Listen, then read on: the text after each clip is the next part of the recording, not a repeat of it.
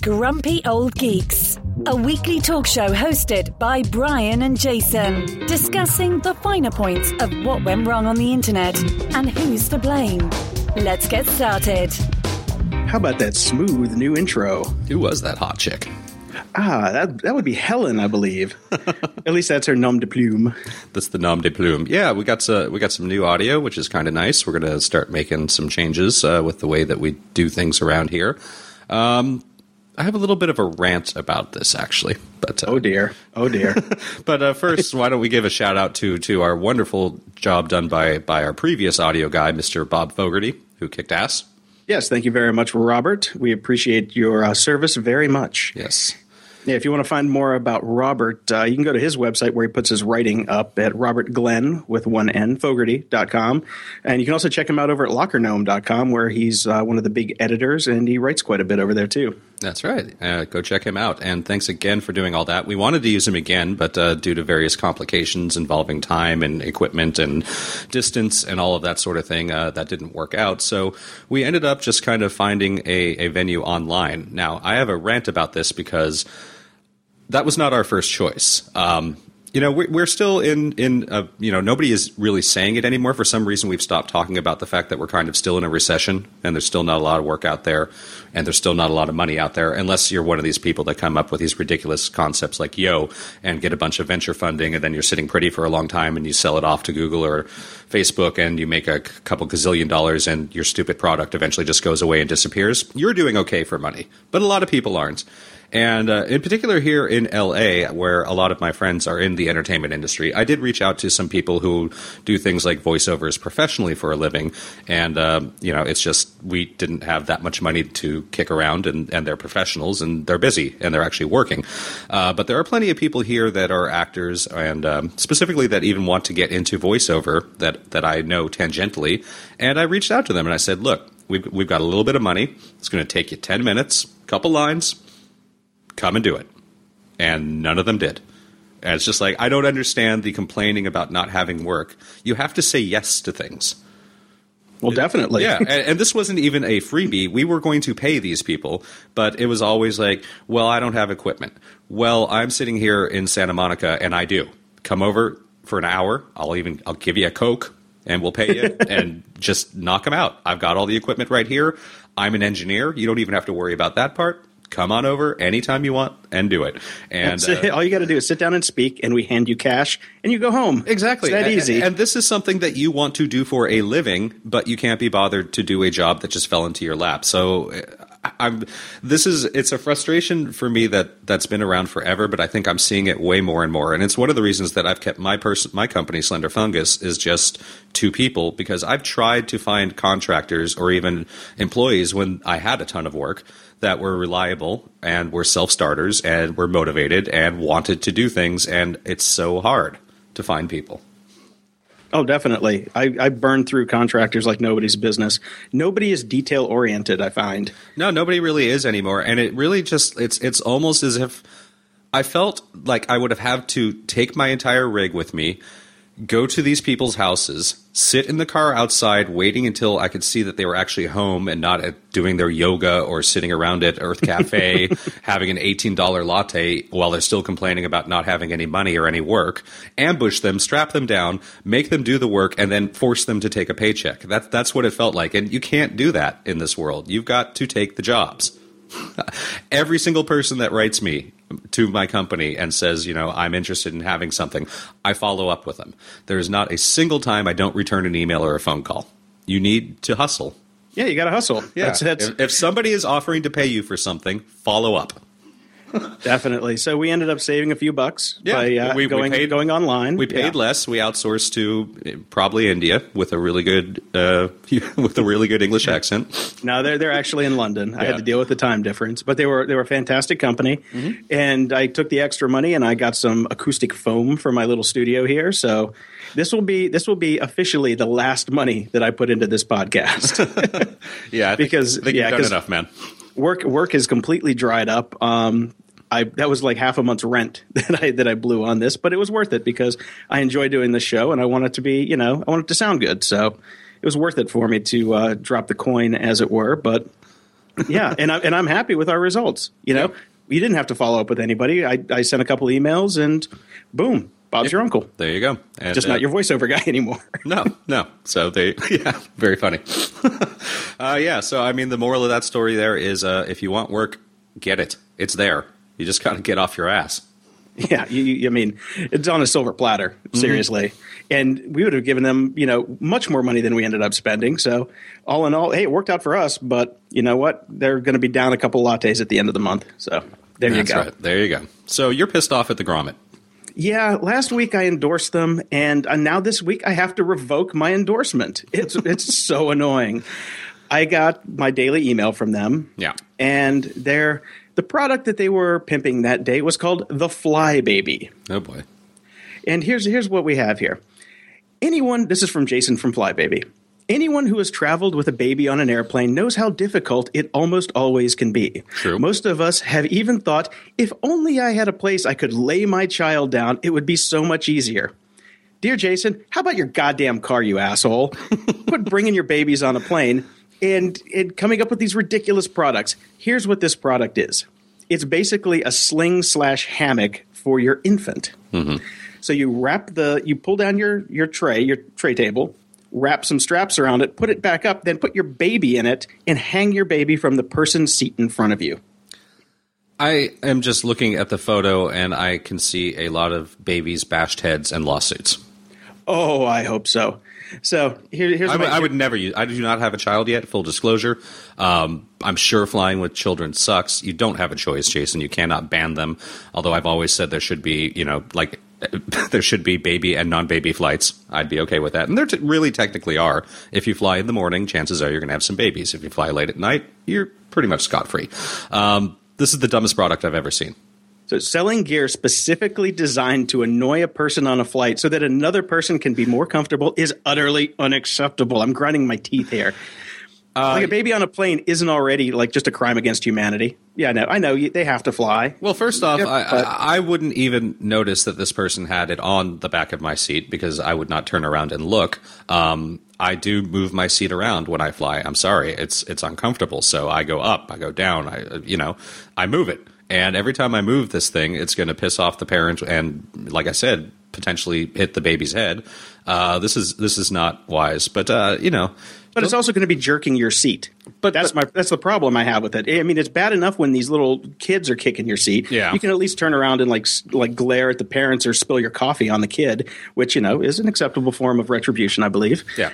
But this is a device that's going to specifically screw up your flight. This is an extremely horrible idea. The best thing I've ever heard in my entire life about this, and I can't remember anymore if this is actually somebody I know that told me or this is just a story that went around the internet, but some parents were flying with their kid, and their kid they knew was going to act up a little bit, their baby.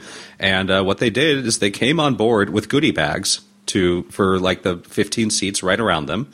Little chocolate bars, a little note saying, "I'm very sorry. We've been having issues with our baby recently. We understand that this is going to be horrible for you. We just tried to make your experience a little bit better. We'll do the best we can. Some candies and all that sort of stuff." Now, that's the way you do it. Yeah, seriously, bribe them. Yeah, bribe the people around. Buy them drinks. Yeah, a couple little bottles of scotch in there. Yeah. So, yeah, this is a horrible idea. But are you throwing the baby out with the bathwater here? Is all of the Grommet bad, or just this particular one thing has annoyed you so much to hell with them? To hell with them. Okay. If they're going to put this kind of crap out there, I don't want to have anything to do with them. All right. Fly baby, no. Die baby, yes. Oh boy. That's all I got to say. Nice. So last week I was really pissed off at Dr. Oz. And I'm happy to say I beat John Oliver to the punch, although he did put together a much better and very awesome 16-minute rant about it. So we actually missed a week with John Oliver, who did not have a rant that went viral. He did again, and it's all about Dr. Oz and how much he sucks, and it's awesome. It is so awesome. Yeah. He did a way better job than we did. Of course he did. He has writers. He's got a staff, and we fired our writers. Paycheck. Yeah. So I'm going to link to a pretty good piece in Salon about how he's basically taken over, what they call him, the sheriff of cable news. So it's pretty good. Yeah, I mean, I'm really I wasn't on board with the show at first, but I've come around to it, especially now that he's kind of centered on this, basically half of his show is a rant now. He builds the entire show around a 15-minute rant. So It's pretty good. And he always has an epic ending, like Steve Buscemi tap dancing. What the hell? What the hell was that? Yeah. I loves me some Steve Buscemi, but that was just random. That was totally random. Yeah, it's really good stuff. I'm really enjoying the show. I just actually, a follow-up kind of popped into my mind about what I was saying a little bit earlier about how you have to kind of grab the bull by the horns. There's also going a little bit too far, because I've had this happen to me just this week, actually, a couple times. As I just mentioned, I don't say no to work.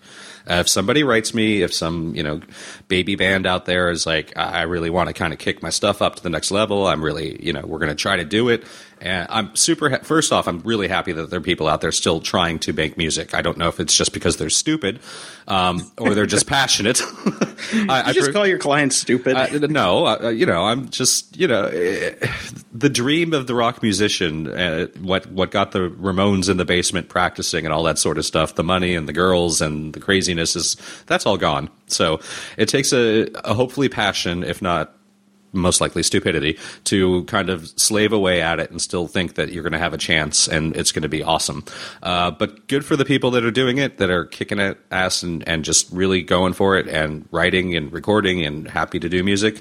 And even better that you found my company and that you think that we do a very good job at what we do and you want us to work for you. That's great. That makes me happy. I'm happy for you guys. I love getting the emails, and I'm always responding, always. But I just so you know, when I get an email, I Google you. I go look and see what you guys are up to, where you're at, what your music sounds like. So you don't have to send an MP3. And certainly by the time that we've gotten to the point that I've responded to you, and we've maybe even had a phone conversation, and we've maybe even set up kind of a basic budget, and you've got your flow chart of what we'll do for you. Stop sending me MP3s that are hot off the presses. Send you checks. Send me a check, yes. but my job, I'm not a record label. My job is not to vet your music. I'm not your manager. We've established the parameters of what our relationship is, which is I'm going to help you out online and come up with a policy and plan for you. Just stop. There's too eager. I don't want an email from you every day with your latest MP3. I will hear your music and I will listen to it, and I'm certainly not going to listen to it until I'm getting paid, so send the check first. Because, honestly, it has no bearing whatsoever on the job that you will do for them. The reality is I can do what I do if you were a shoe, much less a band. It doesn't matter. My job is to promote and sell things online. Now, yes, I can get passionate about it, and I love it when I'm passionate about the bands or entities that I work for. That is a super huge bonus, but it is not required. Because you are basically just a whore. Exactly. Aren't we all? Yeah, hell yeah. Listen, the dude at Burger King is not in love with the Whopper, but he's still going to make you a damn good Whopper. I don't think there is such a thing as a damn good Whopper. There may be a tolerable Whopper. But yeah. So, okay, speaking of work stuff, I've been struggling with input versus output. Right. Okay. Some mornings I get up, I pop on a podcast or start reading an article or a book, if I'm in the mood. But that starts my day off on an input cycle, right? Mm-hmm. It's really, really difficult, I've found, to transition from input to output. That's been my biggest problem lately, because I'm doing a lot more research for this show and some other stuff that I've been doing. And I love doing research. I love doing it. You know what I hate doing? PHP. You hate doing the things that we actually really do get paid for. Exactly. Yeah, me too. I've just found with age, I'm getting terrible at programming. So I'm trying to pivot, as the kids say today. Mm-hmm. But man, I don't know how do you do this day in, day out? Now, how do you go from how do you structure your day to get your maximum output? Because I'm just having a really hard time with it. You've been exploring this and basically since we started this podcast, and I've basically kept my work routine exactly the same. And I don't know if it's optimal, but it certainly works for me. I wake up in the morning, I make my coffee. I don't even look at work stuff first, because I used to do that. I used to leap out of bed and I'd grab my phone and just see what my emails were that had come in through the night. And I discovered that just puts me in a horrible mood right away. So I don't do that anymore. There is absolutely no work stuff. Coffee has started, wander around the house a little bit, put on the Today Show so I can get upset at how stupid everybody is. Well, I won't be doing that. That's for sure. Yeah, whatever. I used to watch that show because they had what's her face, Ann Curry, and I love Ann Curry, and I haven't gotten over her being fired away and replaced with idiots. But it doesn't matter. It's nothing TV, pop culture. It's kind of how it infuses my brain, and I kind of know what's going on in the rest of the world, so I don't have to seek out that information or have it seep into me in other ways. I just get it over with early. I have coffee. I watch the Today Show. I know what's going on in the world. Done. Okay. And that's 35, 40 minutes that I'm up and awake, and I am not thinking or looking at work at all. And then I immediately go into an output cycle. I sit down at my desk. I go over all the emails. I find the ones that actually involve things that I need to do, action items, as it were, versus just respond to. So you prioritize your action items. I find things that actually need to be dealt with immediately or require actual work. And I also basically, every day I have 5 or 6 things that I have to do every single day, no matter what, anyways, for various clients. And so basically I'll sit down for 2 hours and take care of all that. I will do the daily tasks that need to be done, and I will deal with the emails that came in or like 2 days or whatever. It doesn't matter. I'll go through my email and take care of things that actually involve output.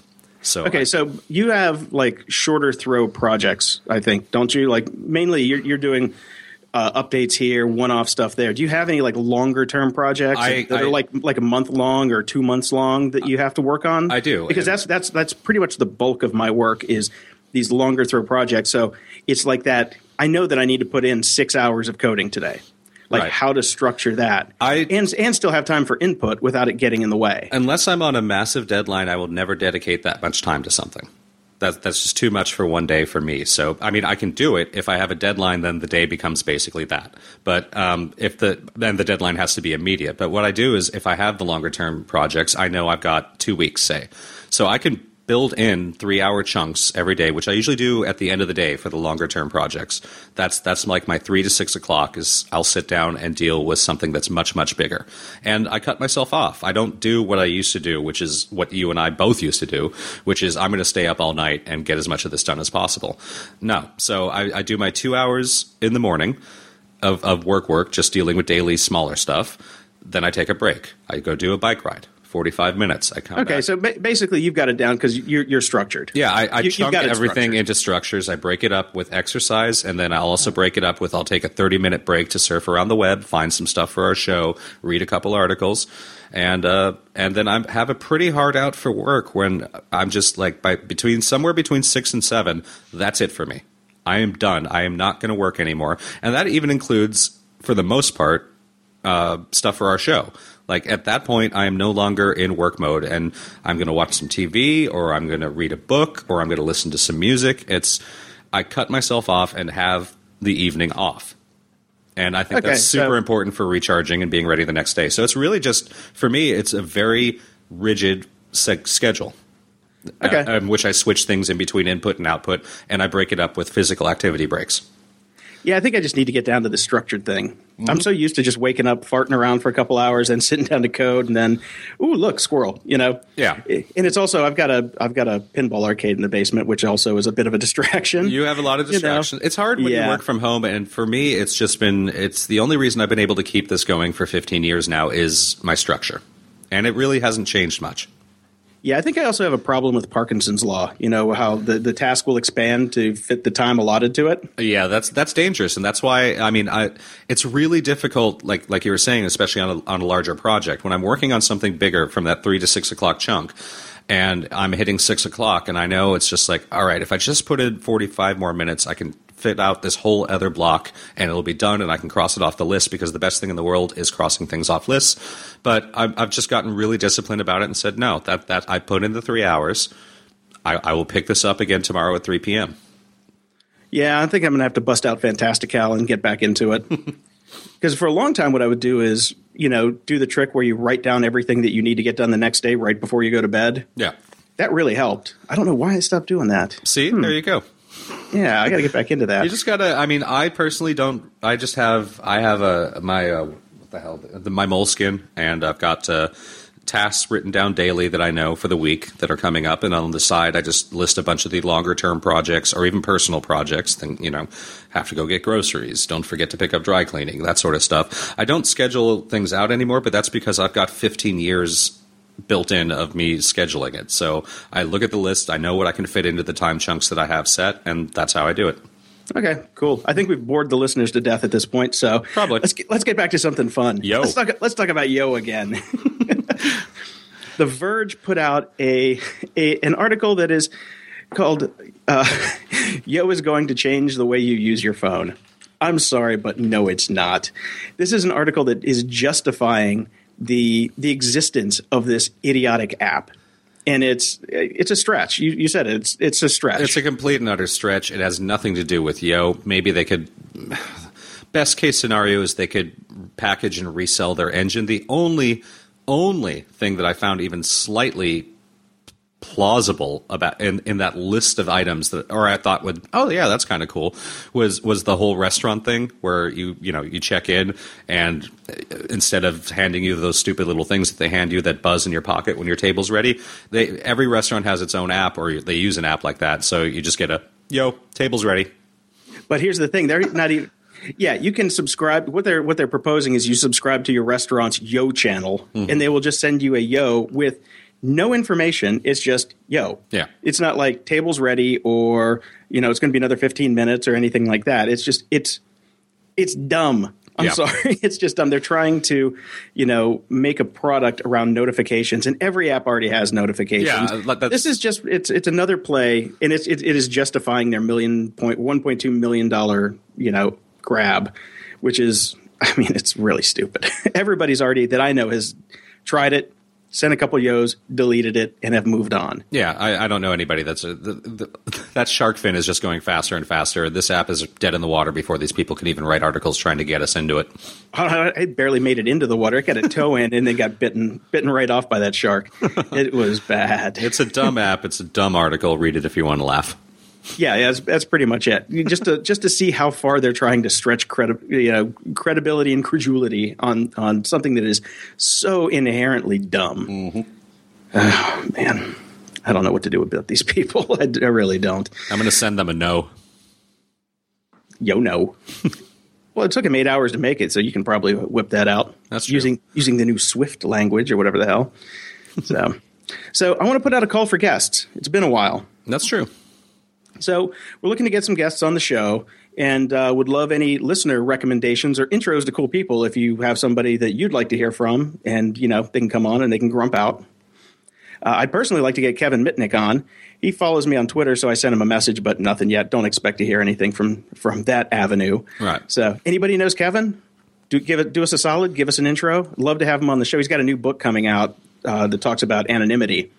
I think it's called The Art of Invisibility. It's coming out next year, and I'd love to chat with him about that because that's one of our topics that we, are deep into quite a bit. Mm-hmm. So, and anybody else that send them our way. We'd love to chat. Yeah, definitely. I think we should try to reach out to some of these authors that we've talked about that we've really liked because they're writing, especially the ones that are writing within the genres of the internet and technology and whatnot. They're smaller, they're smaller guys, they're authors, and they want to get the word out. So let's give that a shot too. I'd love to talk to some of them.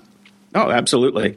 So, yeah, if you have any ideas, dear listeners, drop us an email at podcast@grumpyoldgeeks.com and, let's get the ball rolling.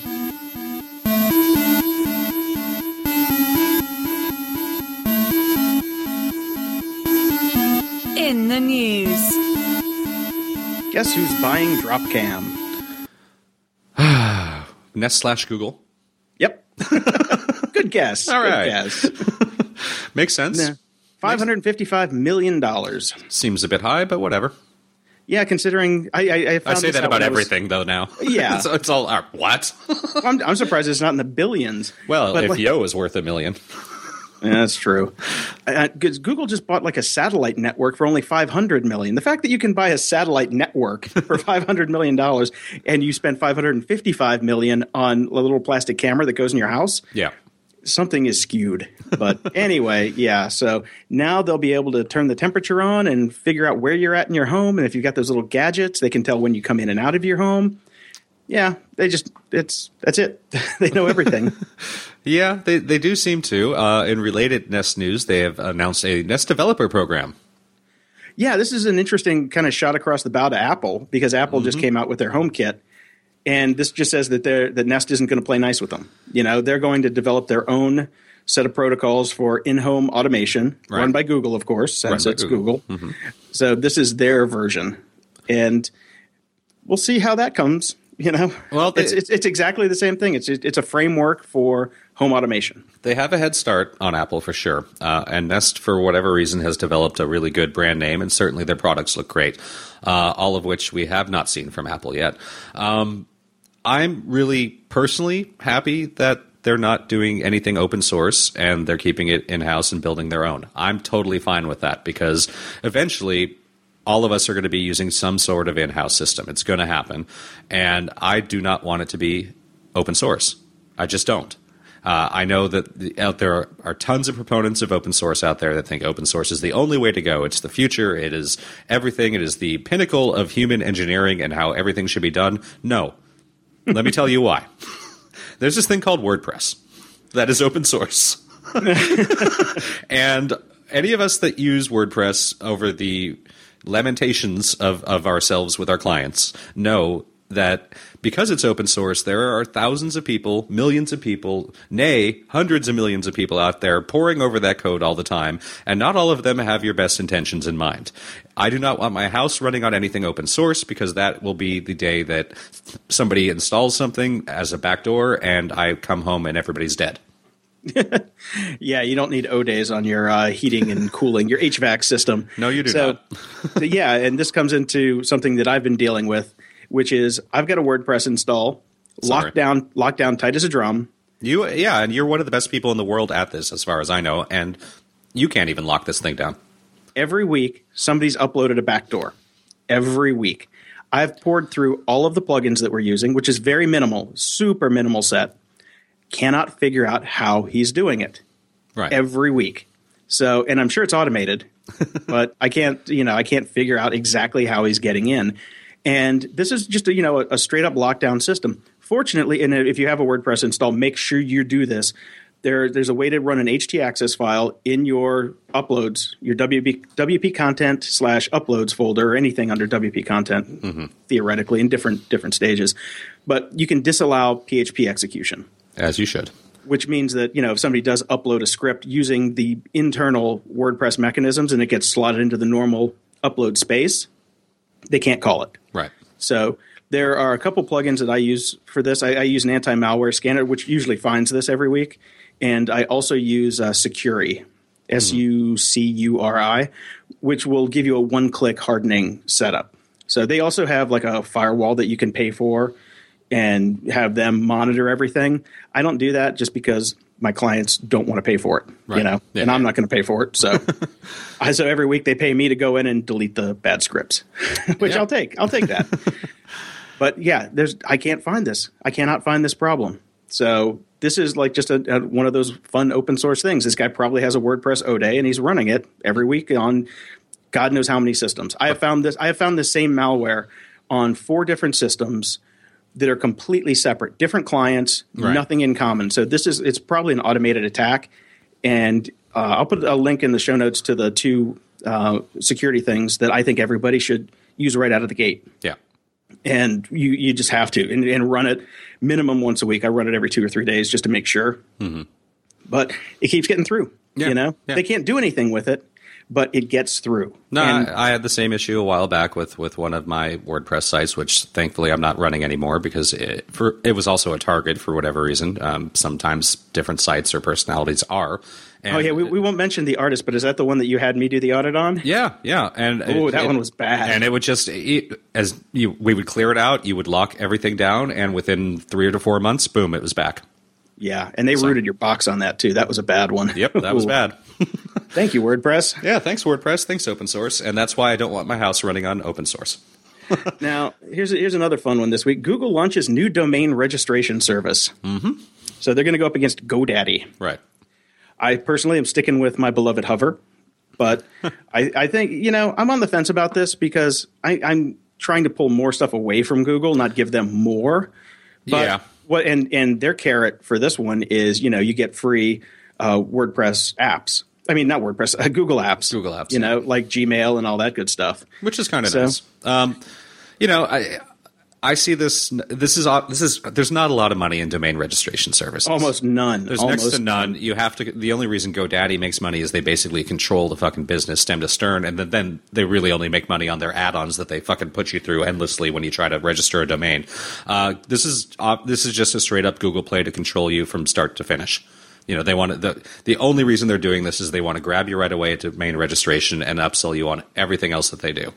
Yep, get you in young and control the entire pipeline. Exactly. So it makes total sense for Google. I get why they're doing it. Again, like we talked about a little bit last week, we're really down to Google, Facebook, Amazon just battling to get supremacy and control your experience start to finish.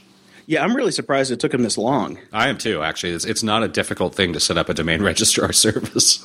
No, not at all. So. I mean, it's just off the shelf, OEM basically. You give somebody a bunch of money and then you get a license to sell domains, and it's. Yeah. I mean, hell, you could have done it with 2Cows for ages. That's most of their revenue, I believe, because Hover's owned by 2Cows, but 2Cows was one of the biggest registrars and still are. Because they, have just a program where you go in, you give them some money, and then you can sell domains. And they've got an API for everything.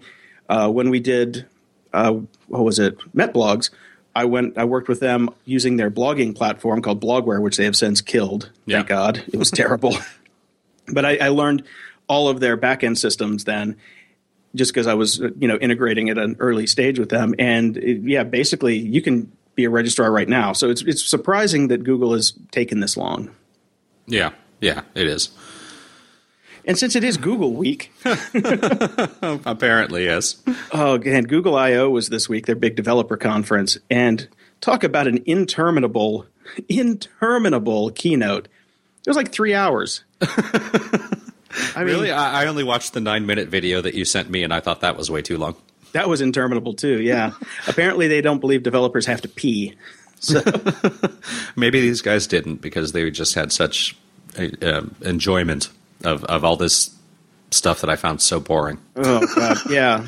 I mean, look, I'm super happy that there's an Android out there, that Google is doing the phone, that it's not just the iPhone out there, because as we all know, Microsoft, once there is a dominant system out there, there's not much call for innovation anymore. So we need some battles going on to keep people on their toes. So I'm happy that there are people out there that are really happy with their open source phone. Yeah. I'm not one of them. I'm not going to be using one anytime soon. I think they're fine. They're pretty. They do the same sort of stuff. It's not, it's tomato, whatever. Well, there's just so much damn malware on the Google Play Store. It's ridiculous. Yeah. And even, this is one that came up this week that I heard. The way that they were doing the custom keyboards, like Apple has just announced custom keyboards in iOS 8. Yeah. The old way in Android, and I don't know if they're fixing this or not, but it was just kind of a keylogger that, just basically read all the keys and send them off to the server and do specific things. It was just a giant security hole, and hopefully they fix that. But, that just kind of plays into how, Swiss cheesy it is just as a platform. Yeah, and we talked a long time ago about this as well, which is we don't really see under the hood that much anymore unless we want to pour through the open source code. It's not like they tell you that when you use those custom keyboards, all your information is being shipped off somewhere else. You don't think that. You and I would naturally assume, well, of course they wouldn't do anything that's stupid, but they do. They do. So the next version of Android is Android L, which will be available in the fall. And they obviously didn't take a hint from the Super Bowl people who dropped the L because, loser. Yeah, Android L sounds pretty stupid. The presentation, like I said, I'm happy that they're there. I'm happy that they're standing up and basically going toe-to-toe with Apple on almost every feature or concept that they're rolling out. But I just don't find it elegant. And the entire time I was watching that 9-minute thing, I felt like I was watching an episode of Silicon Valley, and it was Hulu giving their presentation. Yeah. These guys made horrible jokes. They take themselves so ridiculously seriously, cheering over the most lame implementations. I was laughing. I was like, I can't believe this really exists. I know it bordered on parody for sure. It really did. But and Sundar Pichai, if that's how you pronounce his name, I could barely understand him. Like there were times when I was just like, "Can we have subtitles, please?"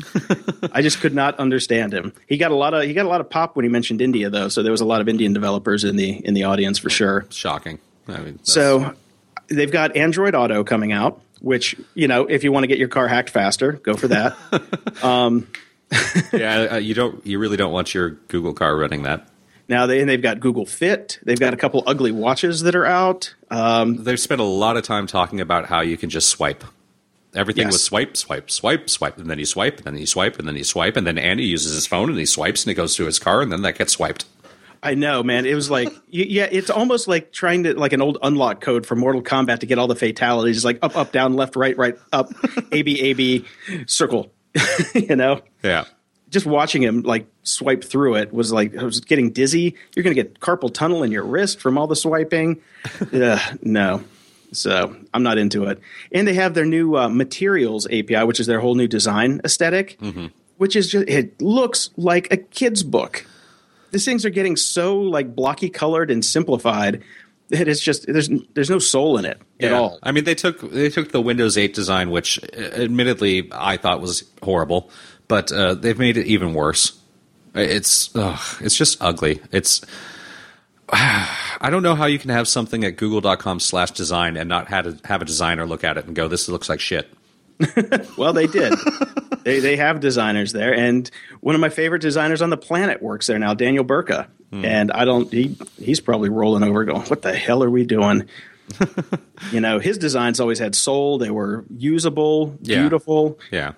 I mean, just if you're listening right now, bring up google.com/design and just feel the life force drain out of you. Yeah, there's nothing there. Hey, but it'll have 3D because pixels have height now. Oh, joy. Yeah. Oh, no, great. That's going to be some more coding crap we'll have to learn. No, it's Java, man. I'm not getting anywhere near that. And the funny thing is, somebody posted a picture not a long time ago, when Windows 8 came out, and they put the Metro interface side by side with AOL, or it's AOL or Prodigy circa like 1992, and it looked identical. Just like we have come full circle from shitty to shitty. Right. Another fun thing Google did this week, so let's rag on them a little more. Okay. They dropped the profile photos and Google Plus counts from any of the authorship blocks in search results. They made a big stink about how this was the new thing, like way back, and we're going to have it'll like up your authority, and it'll have a picture so people will click on it more. And apparently they backtracked and said, that's not working for us. Let's just pull it. I'm happy with that. I mean, I just anything that lets them finally admit that Google Plus isn't working and maybe let that go die a slow death would be awesome with me. Oh, they're definitely pulling away from Google Plus. They're changing that up massively. What they're going to do with it, who knows? I still like it. I go on there every other day and kind of browse around. I still post stuff there. I get, I have almost 11,000 followers, and I maybe get a click or two out of it. So I'll take a click or two. It's a click or two I didn't have before. So, fair enough. And originally, that was the upside, was you posted to Google Plus, and that would up your authority with your search results. And apparently, it's not working so well because nobody's using Google Plus. Yep, that is gone. So good, Google. That's smart. Get rid of it. Now, sadly, another thing that's gone, Technorati, my alma mater, quietly killed its once authoritative blog ranking system back in May. Right. Sad. This makes me very, very sad. I kind of knew it was gone. Nobody looked at it in ages, but I put so much work. All of us did. We busted our asses on that thing. That was my first startup, my first real, in the trenches. I worked 40 days with no day off. We did all sorts of fun stuff there. But it's gone now. Goodbye. All good Rest things in peace. go away, Jason. All good things go away. I know. This was from the next web, and I'm very happy that they did mention that the blog claiming service was one of the things that died, and I wrote that back in the day. That was mine. That was my piece. Nice. One of my many pieces, but I wrote the original blog claiming service. I'm sure it was rewritten 7 or 8 times after I left, but that was my one claim to fame. Well, there's only so much room on the internet, Jason, and Yo pushed you out. Yeah, fuck him. And speaking of getting pushed out, L.A. got pushed out of the bid for the George Lucas Museum. We won, Chicago. It's because they wanted an authentic Hoth environment. Exactly. In my notes, I wrote down, "We got the droids you're looking for, bitches." Yeah. It's Los Angeles. We can't keep work here because we can't beat the tax breaks that other places are giving them, and because we're stupid as a city. So I'm not surprised. I didn't know where they were going to put it here, anyways. And I originally thought it would be San Fran, not L.A. So because he's up there. So Lucas, but guess where? He's also got a home here in Chicago. So there you go. Yeah. So we win through nepotism and pandering to the local politicians, I'm sure. Yes, I'm sure there was a lot of that. There was a lot of Mos Eisley Cantina behavior going on. Hey, but you guys got a Lamborghini for a police car. And this is why we can't have nice things in L.A. Well, fortunately, you didn't have to pay for it. It was donated. But you have a Lamborghini Gallardo, which will not be on the road, but just tooled around to charity events for some reason. Okay. How that's going to get people to give you more money for charity, I don't know. But I melt it down and use it to fill in some of the fucking potholes in this city, you assholes. I will have to say, you could actually use Lamborghini on staff over there, because if you are driving home like at 2 or 3 in the morning on any of the LA freeways, there's always somebody probably going about 140. That's true. Drunk off their gourd. The scariest thing to do is be sober on New Year's Eve and drive on the freeways in Los Angeles. It is the dance of the macabre out there. It's like, how many of these people are going to die before they get home? It's one of those things where we're in LA and we're not used to going more than 10 miles an hour ever. So once we can, we just go batshit crazy. Yeah, it's insane. So maybe they should get this Lamborghini on the road instead of out pimping for cash. Security? Ha! Hey, let's stay on the Google train for a while. Okay, why not? It's their week. So Nest has apparently backtracked a little bit on what they said originally, saying that they weren't going to share any information with Google since they're a separate company. Well, turns out they're going to. And one of the main guys, one of the co-founders of Nest, basically says, "Yeah, we're not telling them anything they don't already know." So that's their justification for it. They know it already. Fuck it. Yeah, unfortunately, that's kind of where we're at. It bothers the hell out of me, but there's no turning back. Well, it's very simple. Don't buy anything from Nest. Don't buy anything from Dropcam. Don't buy a car that has Android Auto. Well, right now, none of them do, so you're set there. Fine, none of them have anything from Apple either, so it's all just smoke and mirrors and vaporware. Yes. But we did have some good news this week from the Supreme Court. Mm-hmm. You can't have your cell phone searched if you're busted without a warrant. That's good. I like that. I'm down with that. Well, yeah, finally. We'll see. The quote this is the best quote. The Justice Department, in its Supreme Court brief, said cell phones are not materially different from wallets, purses, and address books. Chief Justice Roberts disagreed. That is like saying a ride on horseback is not materially indistinguishable from a flight to the moon. Well, technically, they're still both forms of transportation. Yeah, but they're a little different. Right. So. Yeah. I agree. Yeah, I'm really happy about this. I mean, I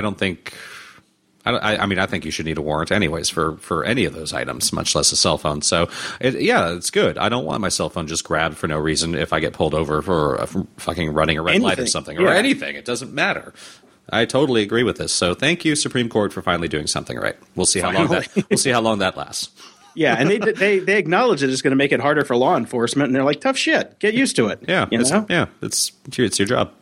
You guys have had an easy enough run with their stingrays and all the other crap that they do to us, so this at least gives us a little bit of protection.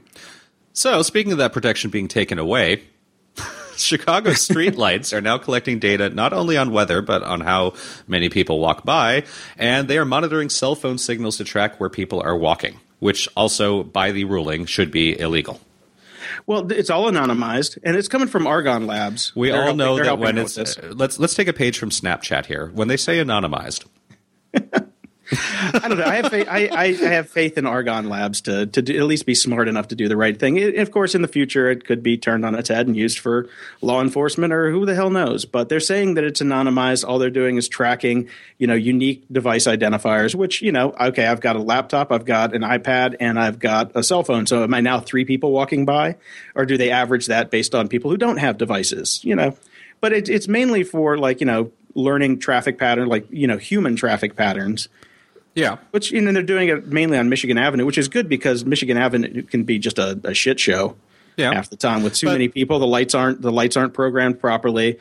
We'll see what it's for. We'll see. But couldn't they accomplish the same? Okay, it's specifically there's an article discussing this on The Verge, which is a link that you threw in there, where basically the city of London attempted to do the exact same thing. Now, if you've been to London any time in the last 15 years, it's basically you don't notice it because you just get used to it, but you're basically in a police state. There is never not cameras on you. You are being tracked everywhere you go through London. Everybody knows what's going on, and they even said you can't do this there. Oh, okay. They said that's a little bit too far. Now, I agree with I love the fact that they're going to make all the data public. I don't mind this as long as I am 100% ironclad guaranteed that it's completely anonymized. But I don't think that they can do that, and I don't think it will be, and I think there's always ways to triangulate data and that sort of thing. And secondly, couldn't the same amount of information be gotten just by installing cameras, by CCTV, and using some set of software programs that is literally just tabulating bodies that pass by in time periods? Yeah, probably with facial recognition and, we don't even need facial recognition. No, just the fact that it can recognize that it's a face. Right. Not whose face, but I'm saying that, okay, here is a face. Right. So Facebook will start checking me in automatically every time I walk past a certain Oh, well, that's coming. I know. That's what worries me. It's always the slippery slope on these things. It's a cool concept, though. Yeah, here's the thing. Remember, when they're talking about anonymized data, remember the big AOL kerfuffle a couple of years ago when they released, millions of search records? Yeah. And Google released search records, or Yahoo. There's been a bunch of anonymized dumps of millions of search records. And within minutes, people had reverse engineered who these people were because people like to search for themselves. Yes. So it's not that hard. Yeah. Anonymized sometimes just isn't. So here's a big one. 2600, the hacker magazine. Yeah, I remember they're getting shafted by their distributor, big time. All right. Source Interlink was their distributor, right? Mm-hmm. Source Interlink had two divisions: one that sold magazines and one that made magazines. Well, they decided to declare bankruptcy on half of the company. Okay. And not pay the people who they owed money to, and keep the other one going, and just put a new name on it and go with business as usual. Wow, they got some good corporate lawyers. Oh, yeah. Yeah. Well, you might not want to do that to a hacker magazine because they have raised the ire of the internet. And the new brand is 10, the Entertainment Network, I believe. The Enthusiast. The Enthusiast Network. Sorry, the Enthusiast Network. And man, just if you go through Twitter and read some of the replies, it is hysterical. So I don't know how it's going to play out, especially with Hope coming next week or in like 2 weeks. Mm-hmm. The big, Hope 10, the big hacker convention. So, which I wish I could go to. The last time I went to Hope, it was a blast. I got to see Jello Biafra basically goat see the entire audience, which was left a scar, I got to say, left a mental scar. I'm sure it did, yep. Fortunately, I had my camera down at that point and I didn't get it on film. Oh, thank God. That's not going to be one of your photos of the day. Yeah, no, definitely. I will not have Jello Biafra's taint on our website at any time whatsoever. But yeah, it'll be interesting to see because they're owed like $100,000, and for a small publisher, that's a lot. I mean, and it's two issues that they're owed on, which is they only publish quarterly, so that's half a year's revenue. Yeah, so they're going to fight tooth and nail. But to their credit, they're like, we're going to pay our bills. Even if it takes us 10 years, we're not going to welsh on our responsibility to the people who are our contractors. Which is it's a good way to go. Yeah, God bless ethical hackers. Yeah, no, these guys have been in business for a long time. I remember. I'm surprised. Well, actually, the only reason I know they're still around is you and the various things that you've discussed about them. But good on them, man. I read them religiously when I was a kid. Yeah, not so much anymore do I read them. I don't anymore, but yeah, I've got a couple issues lying around, and after being in the business, like some of the stuff that they have in the magazine it's kind of common knowledge at this point. So I haven't seen anything that's really groundbreaking. Well, but the fact that they keep doing it, I mean, that's just could be because I've been doing this for so damn long. And for the new kids, it might be great. Yeah, it might be. I mean, that's just the nature of the world now, though. I mean, with this inner tube stuff, there isn't really hidden knowledge anymore. It's all out there. Yeah, they should just go digital. Straight up digital. Yeah, it's actually kind of ironic that they still do print. Oh, and they're like the #1 magazine on Amazon Kindle, which is where I get my copies. So they are doing digital, but they should just kill the trees. Killing the trees. Yes, kill the print version. Move on. Yeah. And get better PHP editors in there because, man, some of the PHP code they post is just god-awful. Oh, man, register globals, always off, people. Always. So we talked a long time ago about this guy who was getting hacked incessantly, and he couldn't figure out how. And then he theorized that these computers were jumping the air gap, because with no network connections by using ultrasound, and the speakers talking to each other. Yep. Google must have read the same articles because they're going to be doing that with Chromecast. I don't like this. It's creepy. I've enjoyed the Chromecast. Now, I have Apple TV, and I use that more often because as we've talked about, I've kind of went Apple with my home infrastructure, and everything talks to each other, and it's great. I have a Chromecast. I got one for Christmas, and I like it. It's fun. It's super easy to use for some stuff. It was great. I love the fact that it's only connected through my Wi-Fi network. I do not want it doing ultrasonic audio cues through my house. Hey, but, it still requires a PIN, they say. Uh-huh. No, there's going to be problems with this. Somebody's going to figure out how to make it go the other way, or something. Something's going to happen with it. No, I don't know what, but it's just one of those gaps that. This is something that is frightening to me. I don't like it, and we will discuss more about why I may not like it as soon as we get to the At the Library section, because I started reading one of the books that you just recommended. Okay. So, yeah, this is one of those things where I don't know exactly what's wrong with it, but I have a gut feeling that something is ridiculously wrong with it, and it's going to be a problem. That's exactly where I'm at, too. I can't tell you why this is a bad idea, but I just know it's a bad idea. At the library. So I listed off a bunch of books last week that I was going to get to. Mm-hmm. Yeah, not so much. Hey, World Cup time, man. Shit happens. Yeah, I haven't even been watching World Cup that much. Just... that whole balance thing we talked about at the beginning. Right. Skewed somewhat more on the output instead of input. But so this week I've got Robopocalypse, which it's a couple years old, but it's by Daniel Wilson. Phenomenal book. It's kind of like in the World War Z vein, where it's different points of view of the robot apocalypse. Right.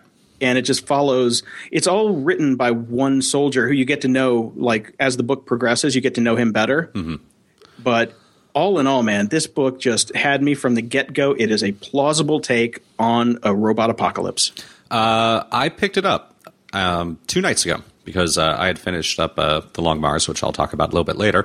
And as I talked about with my schedule, I do need my reading time at night. It's how I relax. I picked it up. I started reading it. I stayed up until 1 a.m. that night, which was a bad idea because I had a 9 a.m. World Cup game to wake up for. The important things in life. The important things in life. And then I did the same thing again last night, which is, again, a bad idea because I have a 9 a.m. podcast this morning. I'm not able to stop reading it. I'm really enjoying it. You're right. It feels like World War Z, which is another book that I really enjoyed. This one is also fantastically plausible. And if you do remember, air gap. That is how the main guy escapes at the very beginning of the book, the main robot. So the intelligence, basically. The main intelligence gets out through the stupid scientist brought his laptop and had him in a protected environment, but forgot about the high frequency audio signals that he was actually able to send out. No. He used the IR port. The IR port on the that's laptop. Right. Yes. Yep. Yeah. So total air gap. It was great. I'm really enjoying it. Can't wait to see that it ends. And you just informed me during the break that there is a sequel, so I'm very excited about that as well. Yes, the sequel is called Robogenesis. It just came out not too long ago, and that's how I found out about the original book. Cory Doctorow had posted about it on Boing Boing and had raved about it. So it is definitely... Is it a sequel or a prequel? Because Robogenesis sounds like it could be a prequel. I do believe it is a sequel. Okay. It's after Robopocalypse takes place. Fantastic. Yeah. Yeah, I can't recommend this enough. I mean, this is if you're into this sort of stuff that we're into, you're going to like this one a lot. It's very well written for an author I'd never heard of. That's fantastic. No, it's extremely well written. Mm-hmm. It almost reminded me of Suarez's first 2 books. Yeah. Just the quality of writing. Yeah, I agree. So my second book is kind of a self-helpy book. Oh, boy. Yeah, I know. Did you ever read Stephen Pressfield's The War of Art? I did not. That is an amazing book, but it's a little frou-frou woo-woo for me. Yeah, that's the problem. So you lose about half that book. But this one is called Improv Wisdom, Don't Prepare, Just Show Up by Patricia Ryan Madsen. Fantastic book. I'm loving every second of it. I'm about 70% into it now. I love this concept because that's how I treat this podcast. Yeah, I noticed. I've noticed. But it basically walks you through 10 improv principles that you can use in everyday life. Oh, that's good. I mean, that's cool. I like that sort of stuff. Yeah, I mean, I took an improv class way back in the day when I was in college, and I had a blast there, and I used a lot of those principles, to this day. Yes, and. So check it out. I mean, it's a short read. It's like 160 pages. Oh, you'll breeze cool. through it. Yeah, and it's chock full of good stuff. Yeah. I'm really loving it. Oh. I did the same thing. I think I stayed up till 2:30 in the morning the first night I got it reading it. I will actually check that one out then because I'm due for some nonfiction too. Not necessarily self-help, but whatever. I'll give this one a shot. I finally finished The Long Mars. I could not put it down. I've screwed up my entire last 2 weeks in between being up at 9 in the morning for games and staying up until 1 or 2 in the morning reading. I really, really enjoyed it. The book itself wasn't probably the strongest in the three, but the story is so damn good. And as an ongoing saga, I need to know what's going to go on. I need to know what's going on in this world. I felt that the ending was very abrupt. And definitely open-ended, so hopefully / obviously there's another one coming. There's a lot of ideas that they haven't touched on. There's a few major plot twists that they brought up in this one that I don't feel that they resolved. My only fear is that this is a co-write between Stephen Baxter and Terry Pratchett, and as we know, Terry Pratchett is suffering from Alzheimer's and will not be writing too much longer. Discworld is one of both of our favorite series of all time. We probably read the last Discworld that we're going to get. I don't know if he's going to be able to do another one of these, but as I said when I talked about it a little bit last week as I was just getting into the book, I don't feel that much Pratchett in it, and I kind of have a feeling that should Pratchett not be able to continue, Stephen Baxter can probably keep the series going by himself, which would make me happy because I've really enjoyed this series. If they keep building this out and they do, or he does, say 9, 10 of them, and it becomes an epic series like Foundation or Dune, this could become that. Cool. I really, really like the first two, so I'm looking forward to having some time to dig into this one for sure. Yeah, and it's really kind of fun because for me, because I feel that this does have the potential because it's happening now. You know what I mean? Like as a kid, I discovered Dune, but that had already been written. I discovered Foundation, that had already been written. There were no new ones coming. They basically existed already as a complete gigantic work of fiction, and it's kind of nice to be kind of in on the ground floor on something that could easily become that, which is fun for me. Absolutely. Yeah. No, I'm loving it as it comes out, so I'll keep adding these to the queue. Highly recommended. Software, apps, and gadgets. I didn't really have any new software this week. What? I know. No new apps, no nothing. I was a bad boy. I was still trying to muddle my way through 2 since they killed my hack. Rat bastards. So I did find out something new, though, with the iOS 8 beta. Mm-hmm. So beta 2 came out. I did not install it. I'm not going to install it until it's like beta 4 because I do need my phone to work. And what I heard on the grapevine, though, is that in iOS 8 now, the Apple Podcast app is a required app. You can't delete it, and it comes built in. All right. For podcasters like us, that's fantastic. That is good news. So even though it is one of the most terrible apps I've ever used in my life, I ran it for 2 weeks, just to get the hang of it so I know where everything's at and I can tell people how to use it. But my God, is it terrible. See, I don't have an issue with it. But then again, I don't listen to 10 gazillion podcasts. And I could see if you have a ton of things in there, it would be a really crappy app. But for me, especially because on my phone, I basically only listen to podcasts when I'm out on the bike riding. So I only have like 4 podcasts that I keep on my phone. The rest are all on my desktop computer. So for me, the app is fantastic. It's super easy to use. It does exactly what I need it to do and nothing else, which iTunes has never been able to do. It's fine. So I went back to Downcast. That's if you're a power user, I think I have 48 podcasts in my list. Yeah, there you go. It sorts the way it should sort when there's new episodes. It sorts, you can set some sorting parameters, but on the built-in podcast app, man, I'd be scrolling looking for stuff. There was no rhyme or reason to how it was ordered. Mm-hmm. It's a mess, total mess. So I dumped it. I spent $3 on Downcast. Best $3 of my life. Love it. And even with the new ones that are coming out for, normal podcast subscribers, there's probably a couple of them now that are okay to use, but I would just say stick with Downcast. It's not the prettiest, but it is the most functional by far. Okay, fair enough. I'm excited about this built-in though for us, at least for our dear listeners, because it'll all be so much easier for us and for them when this comes out. Maybe. Yes. I've we'll see. Unsurprisingly not found any new apps. Except for signing up for Yo, so I can get a Yo every time there's a goal in the World Cup. I'm just kidding. I didn't do that. I did finally, though. We talked about iPhone cases a while back, and I'd totally forgotten that I had ordered one, and this would be the place to talk about it.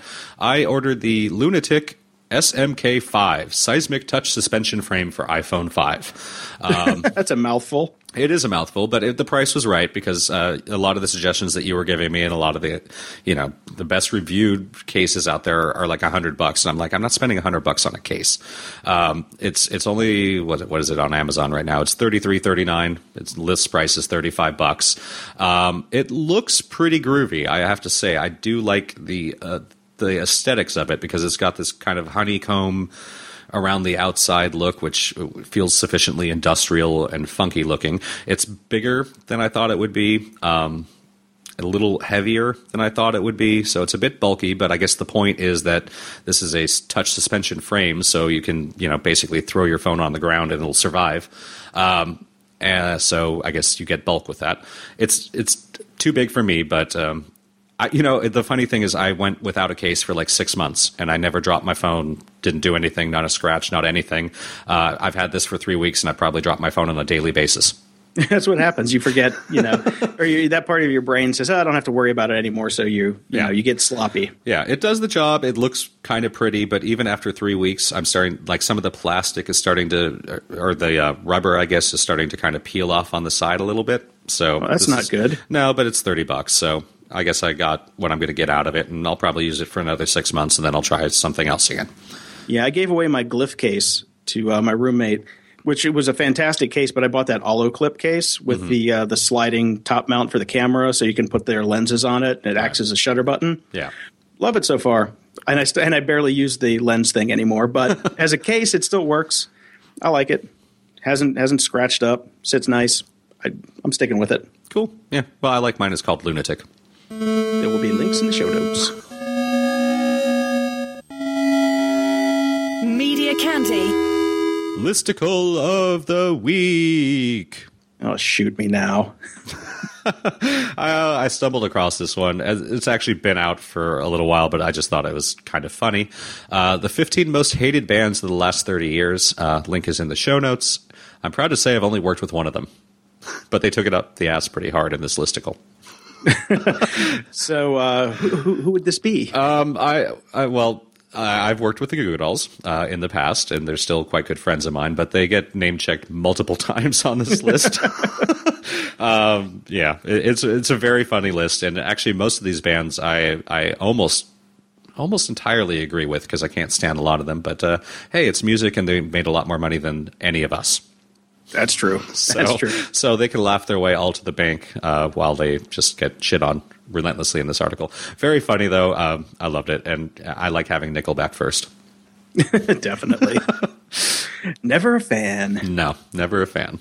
So I want to do a little follow-up on the Will Wheaton project that we talked about. Oh, God, before it came out. We did, yeah. You're not a fan, I see. I watched 2 episodes, but I'll let you talk about it first. I love it. I am excited now when it shows up on the DVR. Okay. Some of the jokes are kind of corny. Most of the jokes are kind of corny. Some of the bits, though, are hilarious, like the stoned Neil deGrasse Tyson. That was funny. That was funny. They had Hodor on. There was a ton of stuff on there.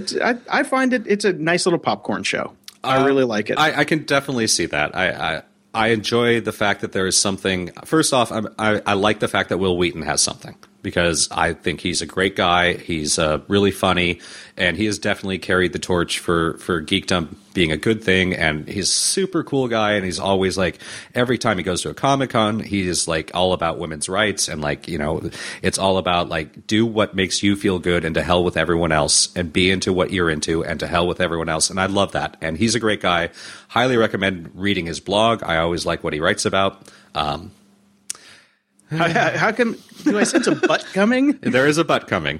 The show's not for me. Let's just put it that way. I think, on the one hand, I'm burnt out on the format of you know, the whole the daily soup, talk soup, whatever, that entire format of guy standing in front of no soup for you, no soup for you, a guy standing in front of a TV screen and having a bunch of mediocre jokes that they have to shit out all the time.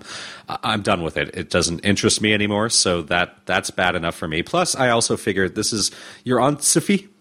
You're on Siffy, and you're doing a show that is entirely about geek culture.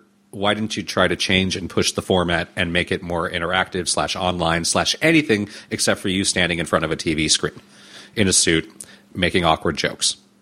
That's all. Kind of like how At Midnight's doing it, you mean? Yeah. At Midnight is actually a great show. I need to start setting that up to be recorded, because that is a new media show. And I was just a little disappointed to see that this was kind of just your standard talking head show. The other thing that just killed it for me is, and I called it a laugh track, and you immediately told me that it's not a laugh track. It's filmed in front of a live audience.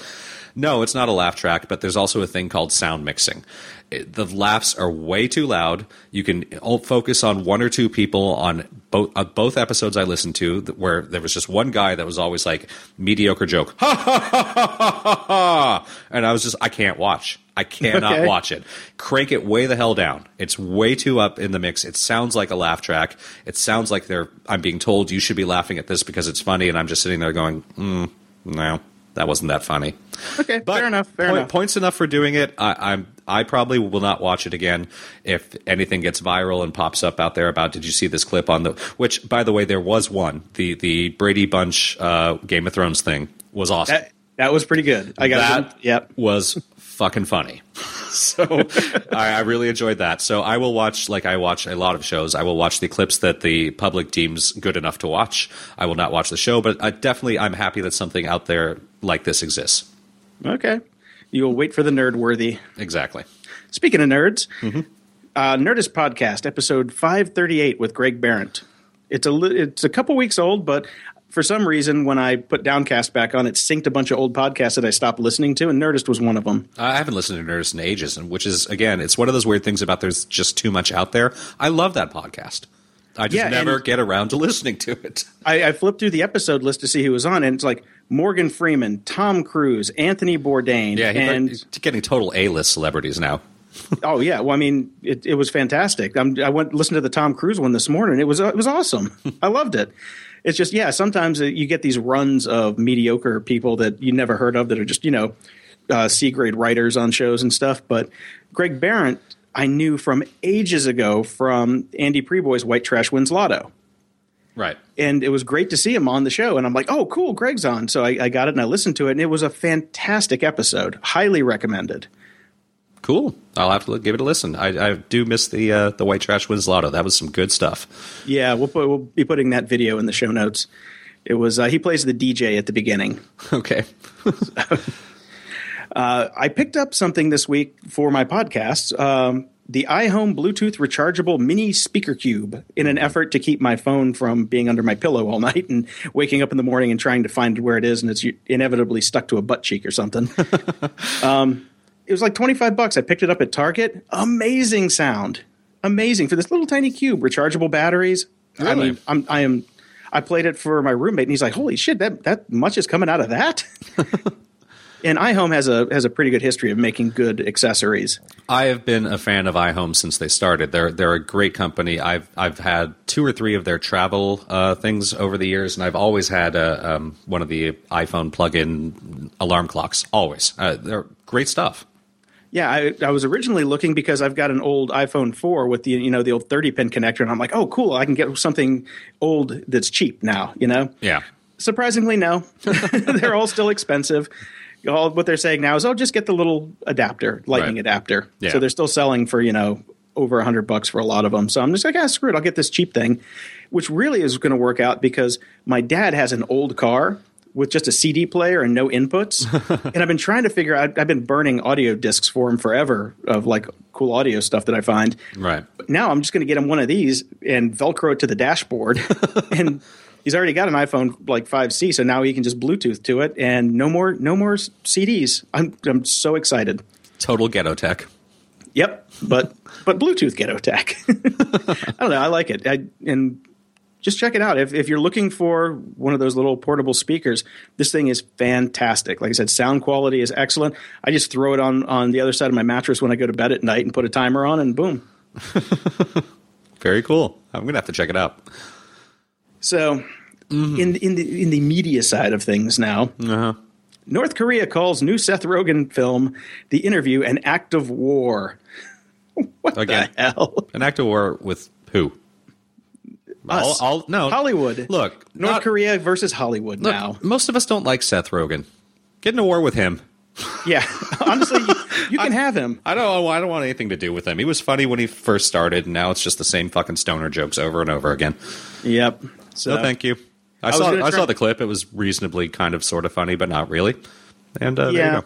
I was going to try and get my buddy Jordan Harbinger on here, who goes to North Korea. And when I sent it to him, he's like, "Ooh, that's bad." And then he was like, and by bad, I mean Seth Rogen. Yeah. Yeah. Well, whatever. Non-story. Whatever. Seth Speaking Rogen's of not funny. I was going to say, speaking of non-stories, this just came out today, and I just had to put it in because it was so ridiculous. Binge watching TV may be linked to premature death, and in parentheses, study. This is going to be a case of using statistics to prove anything you want, right? No, this is what we call clickbait. Oh, okay. Because if there is a question in the title, or like, does binge watching TV link to premature death? You won't believe the answer. This one says binge watching TV may be linked. And at the last part of the article, it says, though the study did not find a link between the time people spent performing other sedentary activities and the risk of premature death, the particular mechanism behind the relationship between TV watching and a person's risk of premature death was not determined. It's like, okay, you just made me read a goddamn article to tell me that your article means nothing. What do you Absolutely nothing. What do you tell me every time I bring up one of these stories and have a rant? Don't click on it. Yeah. I mean, the Hollywood Reporter is now stumbling down to these depths. That's a Huffington Post gambit. I can't. The Hollywood Reporter gets enough money. They don't need to do that. It is one of the most expensive magazines to subscribe to in Los Angeles. It's a total industry mag, and they know it, and they sell it, and everybody that has zillions of dollars in this town gets it, and they don't need the money. So why clickbait, you jerks? I know. I used to get it every day, and it was a fun read, but with crap like that, Moron of the week. An exact immediate turnaround. I'm going to talk about a link that you'll tell me I never should have clicked on in the first place as well. You read my mind.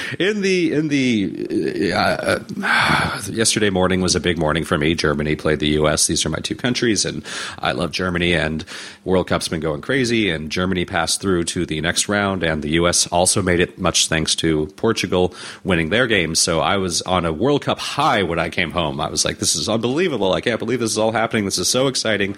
And I come home, and I'm about to start doing some work, and trending topic, Ann Coulter. Well, problem right there. Yeah, right there you should have stopped. We all know that anything that comes out of Ann Coulter's mouth is a complete load of shit that is basically she probably doesn't even believe. She's just made a nice career out of telling stupid people stupid things. Any growing interest in soccer is a sign of nation's moral decay. And then I went on to read the article, mistake number 2. There's a second mistake. Got super pissed off and got really annoyed. And I just want to say that, first off, you are scum of the earth, and not just for this story. There's been far worse ones. This one just happens to pick on soccer. Secondly, every single person in this country came from a soccer-playing nation, unless you happen to be one of the people that we killed or displaced. You too, Ann Coulter. Your progeny or your ancestry were soccer players. Shut up. She is a professional troll. Yes. That's all she is. So if you see her name, please don't put it in the show notes anymore. Yeah. No, the one thing that I did enjoy about this is even Americans who don't like soccer and like to scream loudly once every 4 years when some of us who do really start to enjoy it about how much soccer sucks, we're like, screw you, Anne. Yeah. So that was nice. And then, I got to say on the World Cup thing. Yeah. I don't know why this came to me the other day when I was watching commercials, and so that there's that song, ole, ole, ole, ole, right? Yeah. Mm-hmm. Why doesn't YoPlay have a commercial? Come on, YoPlay, YoPlay. You know, I'm just saying for the yogurt fans who like football. Yeah, we can try to sell that. Feel free to edit that part out. No way. That stays in.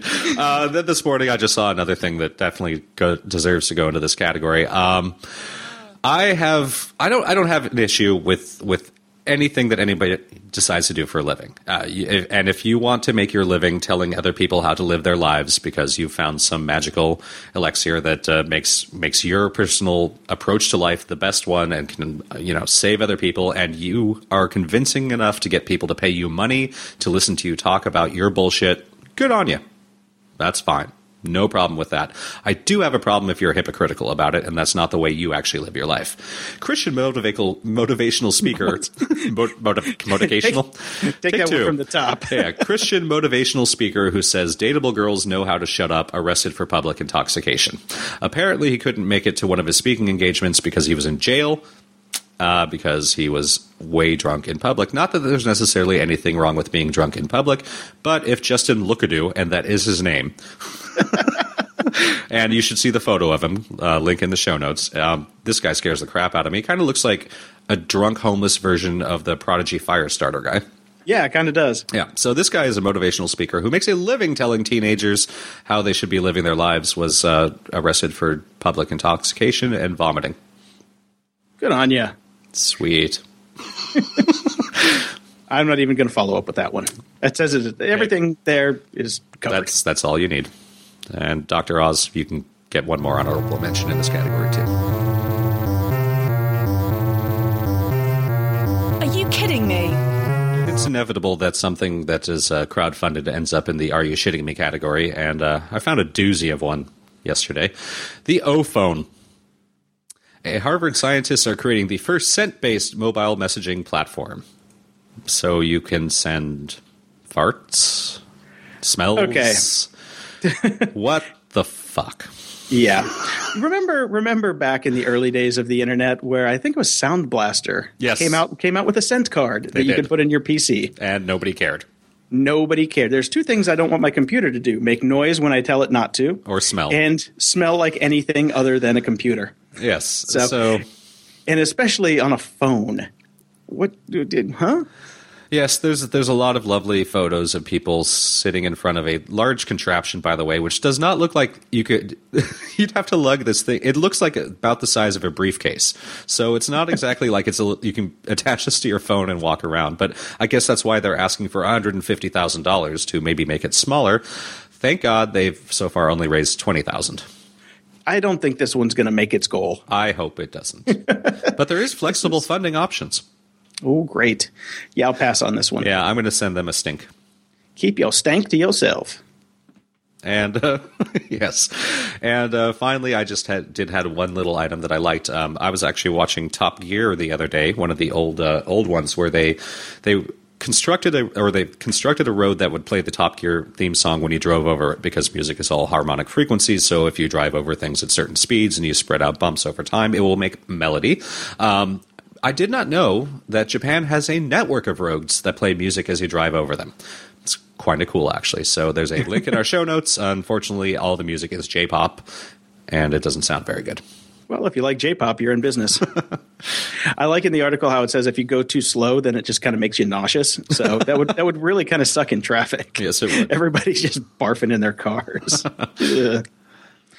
There was one time when I was in Silver Lake looking over the 101 freeway, and we were having an X-Files party at my friend's house in a barbecue. And I just had this conspiracy theory. I'm like, oh my God, what if, we could put subliminal messages in the roadway and have it work like these guys driving on the things. I don't know why I thought of that when you brought this up, but that was my X-Files days, I guess, when, I wanted to believe. Go back to Kansas. Go back to Kansas. Okay. I don't know why I brought that up, but it was fun. Closing shout-outs. I'm going to give my shout-out this week to Carl Wallinger, also known as World Party, who I'm off to go see play tonight at the Troubadour in Los Angeles. He is sincerely the most talented musician I've ever met in my entire life. He's got some really catchy, great songs, and he's also got a new album out. So go get it. Go listen to some World Party on the Tube of the U or the Spotify or whatever you use. God, love Carl. Can't wait to hang out with him tonight. So World Party, shout out of the week. Wasn't he supposed to be on our show? He would like to be on our show. It's a question of catching him when he isn't in an altered state, which is proving to be difficult. When has that ever stopped us before? Well, there's a slightly different version of altered state that Carl prefers, and then he usually ends up talking about Star Trek for 3 hours, which actually would work for our show. I think it might. I want to throw a shout out to Shane Nickerson, a previous guest on the show.